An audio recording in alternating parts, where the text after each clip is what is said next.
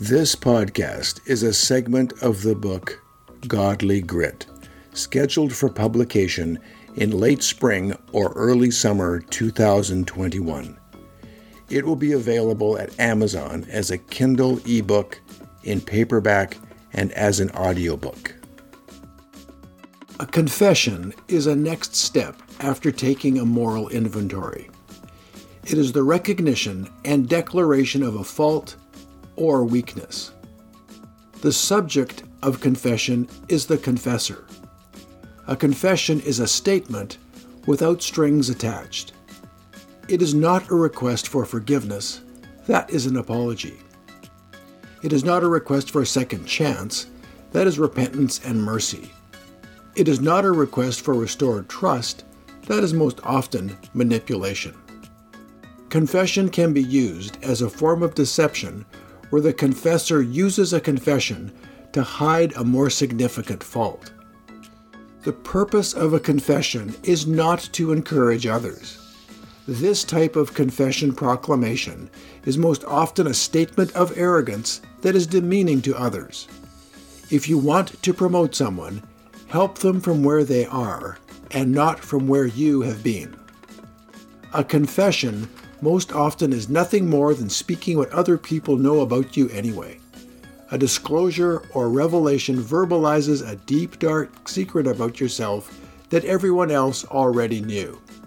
Others know your faults, but they don't know if you know or how you will react if you find out.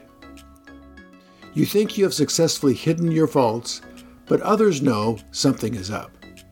They may not know the specifics, but they are aware of the stench of deception in the air. What should we confess? Why should we confess? To whom should we confess? When should we confess? The topic of the value of confession seems to raise more questions than it answers. Firstly, there are two broad categories of what we should confess. We should confess our sins, meaning our acts of rebellion and offense towards God and others. Secondly, we should confess our weaknesses, meaning our limits, inadequacies, and shortcomings. Healthcare is complicated. You are dealing with multiple unknowns amid uncertainty and pressure, with patients that are not always willing to be responsible for themselves. The field of healthcare has many opportunities for errors. On a mild May evening in 1984, I was called to the emergency department to see one of my patients with bursitis problems in his shoulder. He was a rugged man of native descent, returning home from a trip where he had sold some of the pelts from his mink ranch. His work was physically demanding, and his painful shoulder made life very difficult at times. He had responded very well with previous injections in his shoulder, so I drove the short distance to the hospital and met him in the emergency department. The nurse had kindly put the necessary supplies on the tray in the patient's room, so it was a simple matter of drawing up the solution and injecting his shoulder. The procedure went very well, and in a few minutes, my grateful patient was back on his way to his trap line 90 miles to the north. As I finished up my paperwork and cleaned up the used materials in the examining room, I noticed that the small vial of the solution I had just injected into my patient's shoulder was labeled Depo-Provera. I had intended to give him an injection of Solu-Medrol, a steroid, but instead injected his shoulder with a female hormone. This was in a day and era where healthcare quality improvements rode on the backs of shame and blame. I felt the guilt and shame, but had no one to blame. I waited for the 2 hours it took for my patient to get home before I called him to admit my error. I informed him that the medication may not help his shoulder and that he may feel a little strange, and then offered to give him the right injection the next time he passed through town. I did not report my error to the 4 other doctors I worked with. I just embraced my guilt and made sure I double and triple checked every vial of solution for the rest of my career. Fortunately for my patient, he did not suffer any ill effects, and his shoulder improved. In the 1980s, this is the way healthcare errors were handled. Find someone or something to blame, increase the shame and pressure, and then try harder. This practice encourages the practitioner to hide errors and deny near disasters. This methodology did not improve healthcare quality. In 1980, an American engineer, Bill Smith, who was working at Motorola, developed a set of process improvement techniques.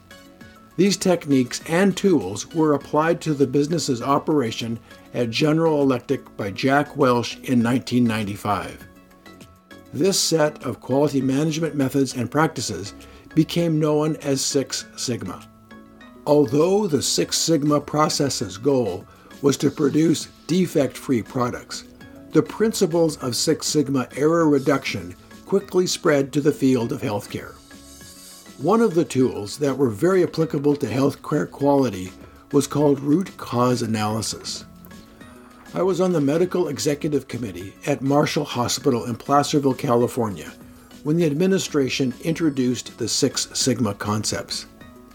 It was not easy to shift from the methodology of change through guilt and shame to a model that encouraged exposure of errors and solutions that were not individual-based but team-based.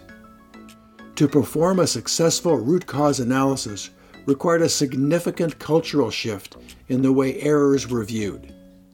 The entire medical staff had to be educated that errors and near errors needed to be exposed and investigated for a successful system change that would prevent that error from happening in the future. It was an honor to facilitate a root cause analysis meeting where everyone involved in the case could present their role in an atmosphere designed to find solutions and not look for someone to blame.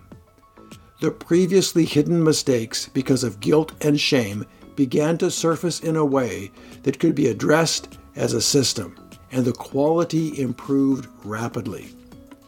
So you may ask, what does healthcare quality, Six Sigma, and root cause analysis have to do with the value of confession?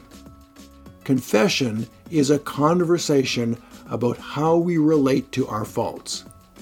The most common and destructive mechanism for dealing with mistakes is to deny their existence and keep them hidden. We all have flaws, and many of these faults cause harm and can be just as fatal as a medical error. Confession can unlock your resistance to seeing your weaknesses and allow you to deal with them productively. Confessing our sins is a powerful antidote against the destructive forces of guilt and shame in our lives. As recorded in Proverbs 28, verse 13, if you cover up your sin, you'll never do well. But if you confess your sins and forsake them, you will be kissed by mercy. I do not need to list the areas of possible sin in your life. You are well aware of those areas and the guilt and shame they produce. This guilt and shame are a heavy weight. Confess your sins and receive mercy. Let go of the unnecessary weight. Do not forget that once you have confessed your offenses and obtained mercy, you need to forsake those offenses, meaning you do not continue to repeat the same offense. Repeated requests for forgiveness will only erode trust. This kind of confession is not the admission of wrong only when you are found out. That is nothing more than insincere spiritual dodgeball. This kind of disclosure involves owning your sin. It opens your eyes to why you need forgiveness, grace, and mercy. This type of confession prepares you for the next step, which is repentance and a sincere apology. Admission of your sins and rebellious offenses is the antidote for a life of guilt and shame. Psalm 31, verse 17. As I call upon you, let my shame and disgrace be replaced by your favor once again. The other area of our lives that requires confession is the area of our weaknesses. We do not like to see or admit our shortcomings. To be open to the reality of our weaknesses causes us to face all those existential realities mentioned in a previous chapter. We believe our imperfections are a valid reason for us to face rejection by others and experience isolation. We believe that it is our weaknesses that prevent us from finding our meaning and purpose in life. Our physical deficiencies result in our mortality and physical inability to perform tasks necessary for daily life. It is our felt weaknesses that make us feel incompetent in issues that matter. We see our spiritual flaws as leaving us empty and separated from God. We work with all our energy and power to avoid the exposure of our weaknesses.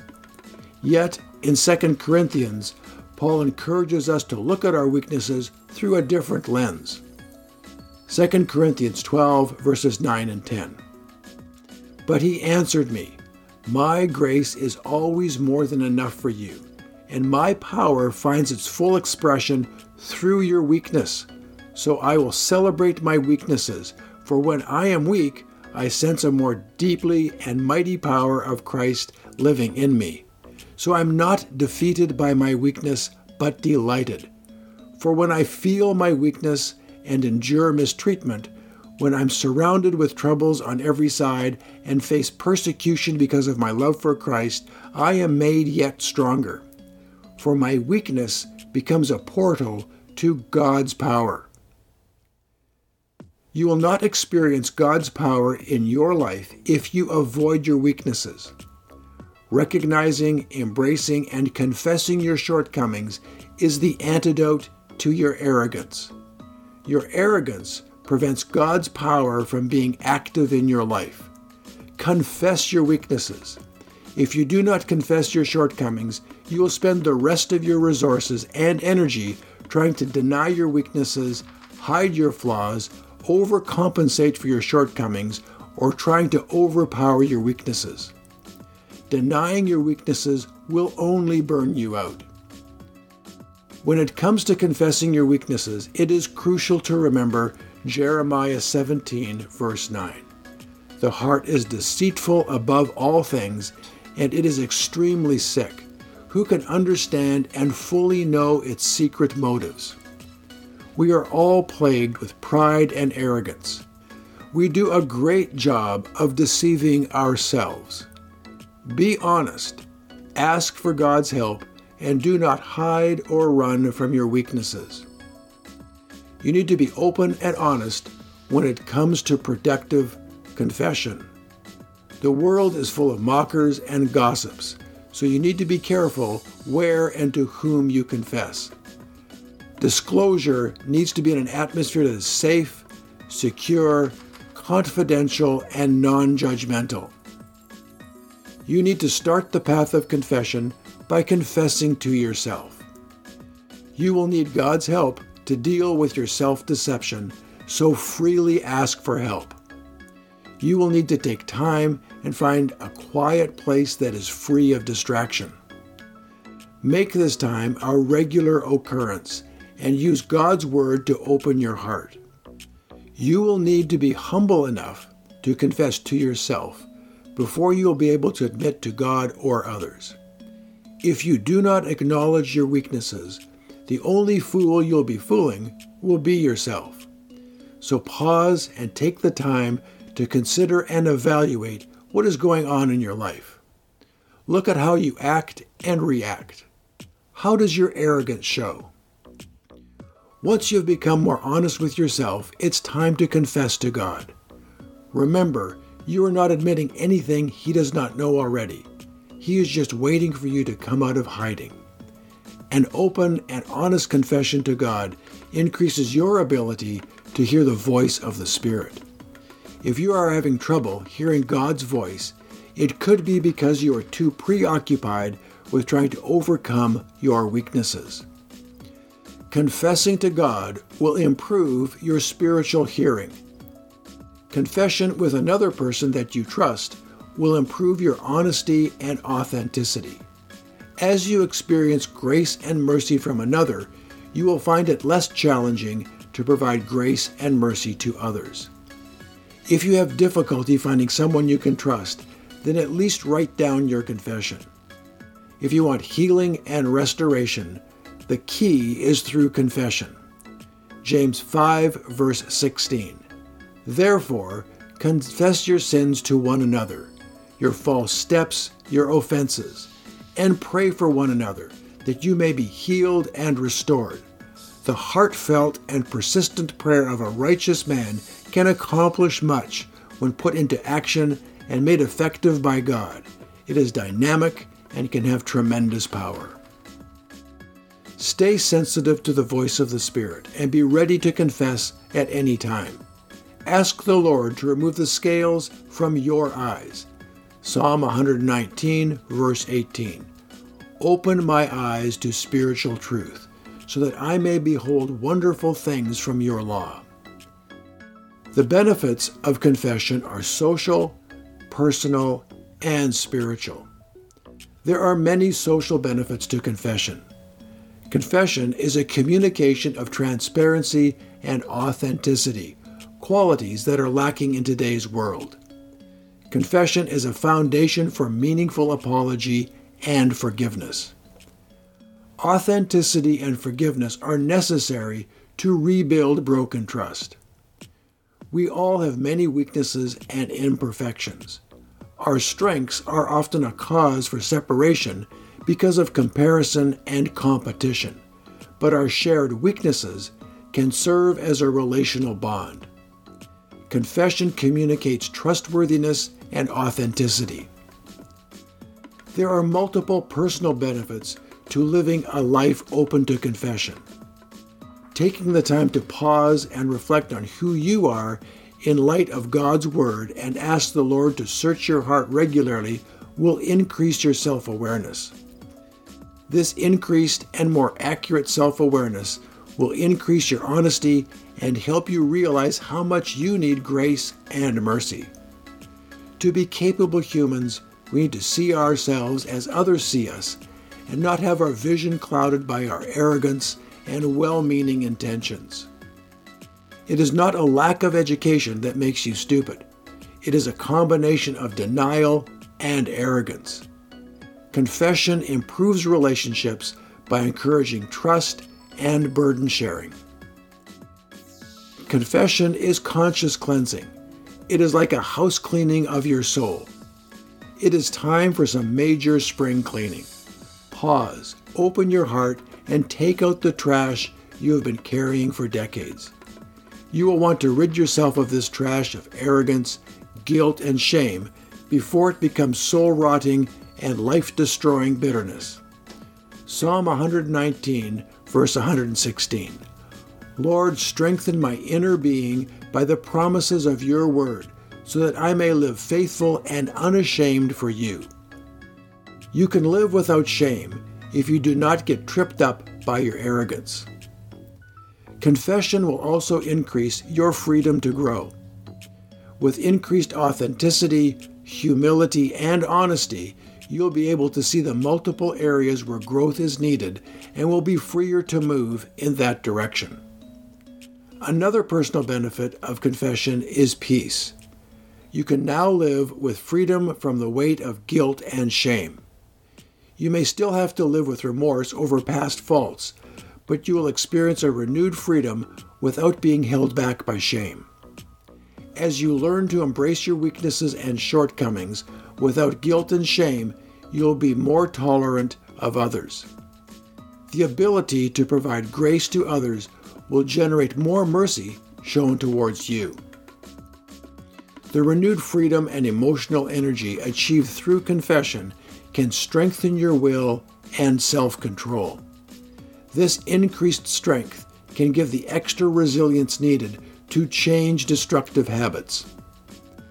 The most significant benefits of confession are spiritual benefits. Do you feel as if God has abandoned you? Do you feel spiritually lost?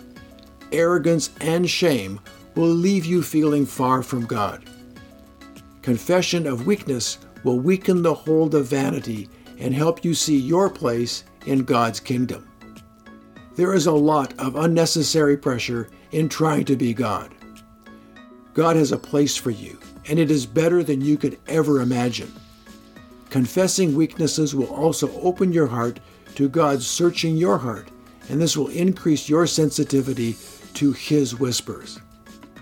In the face of guilt and shame for our rebellion and self-centered living, if we confess to God, we will experience His grace and mercy. In my 4 decades of medical practice, I have witnessed a lot of life destruction. The life-destructive power of arrogance, shame, and bitterness is far greater than the destructive power of diabetes, heart disease, and cancer combined. Confession feels like you are losing your life. Confession is admitting your weaknesses and facing your guilt and shame.